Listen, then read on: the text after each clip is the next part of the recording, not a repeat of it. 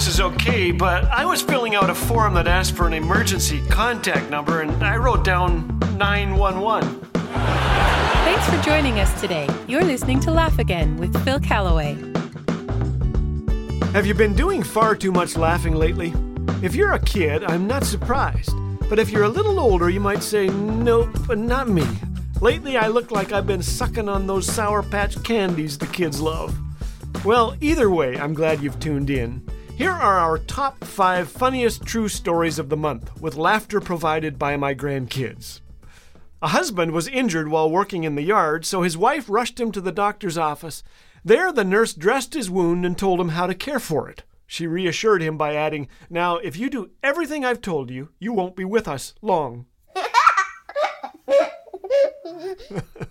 I don't think that's what she meant.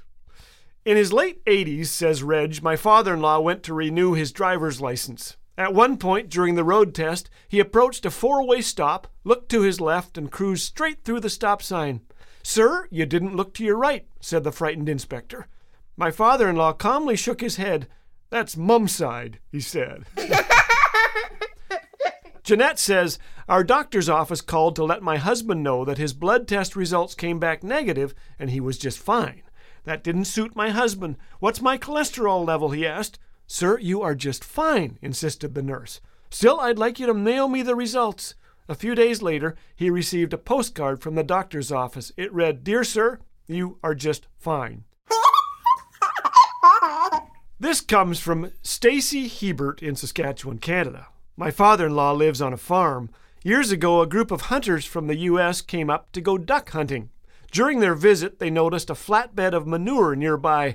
One asked my father, "Do y'all put manure on your strawberries?" My dad smiled, then responded, "I don't know how you do things where you come from, but up here, we put sugar and cream on them."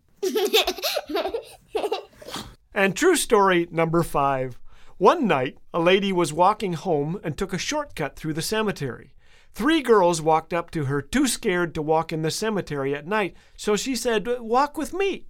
She told them, "I understand, you know. I used to be freaked out too, back when I was alive." Ha ha ha.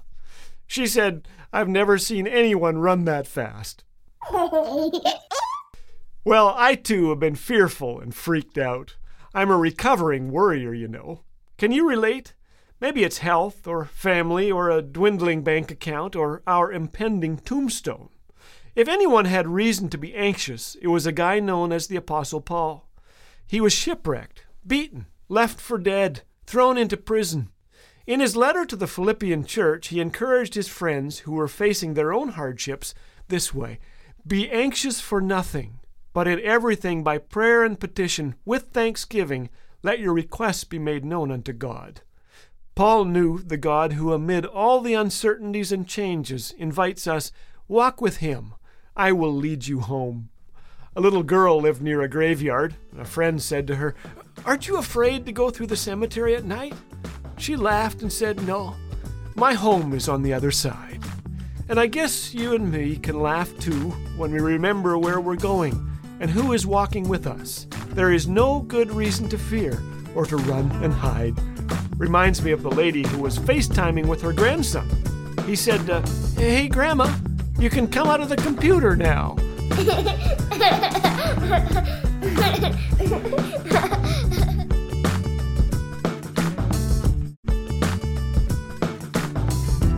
Dad jokes, encouragement, biblical truth.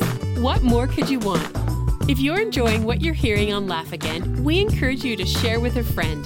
The vehicle of laughter and stories of shared struggles open the door for the gospel to be welcomed into heavy hearts in need of the hope of Jesus. So go ahead and share Laugh Again today. It might just leave an impact deeper than you could ever imagine. Laugh Again.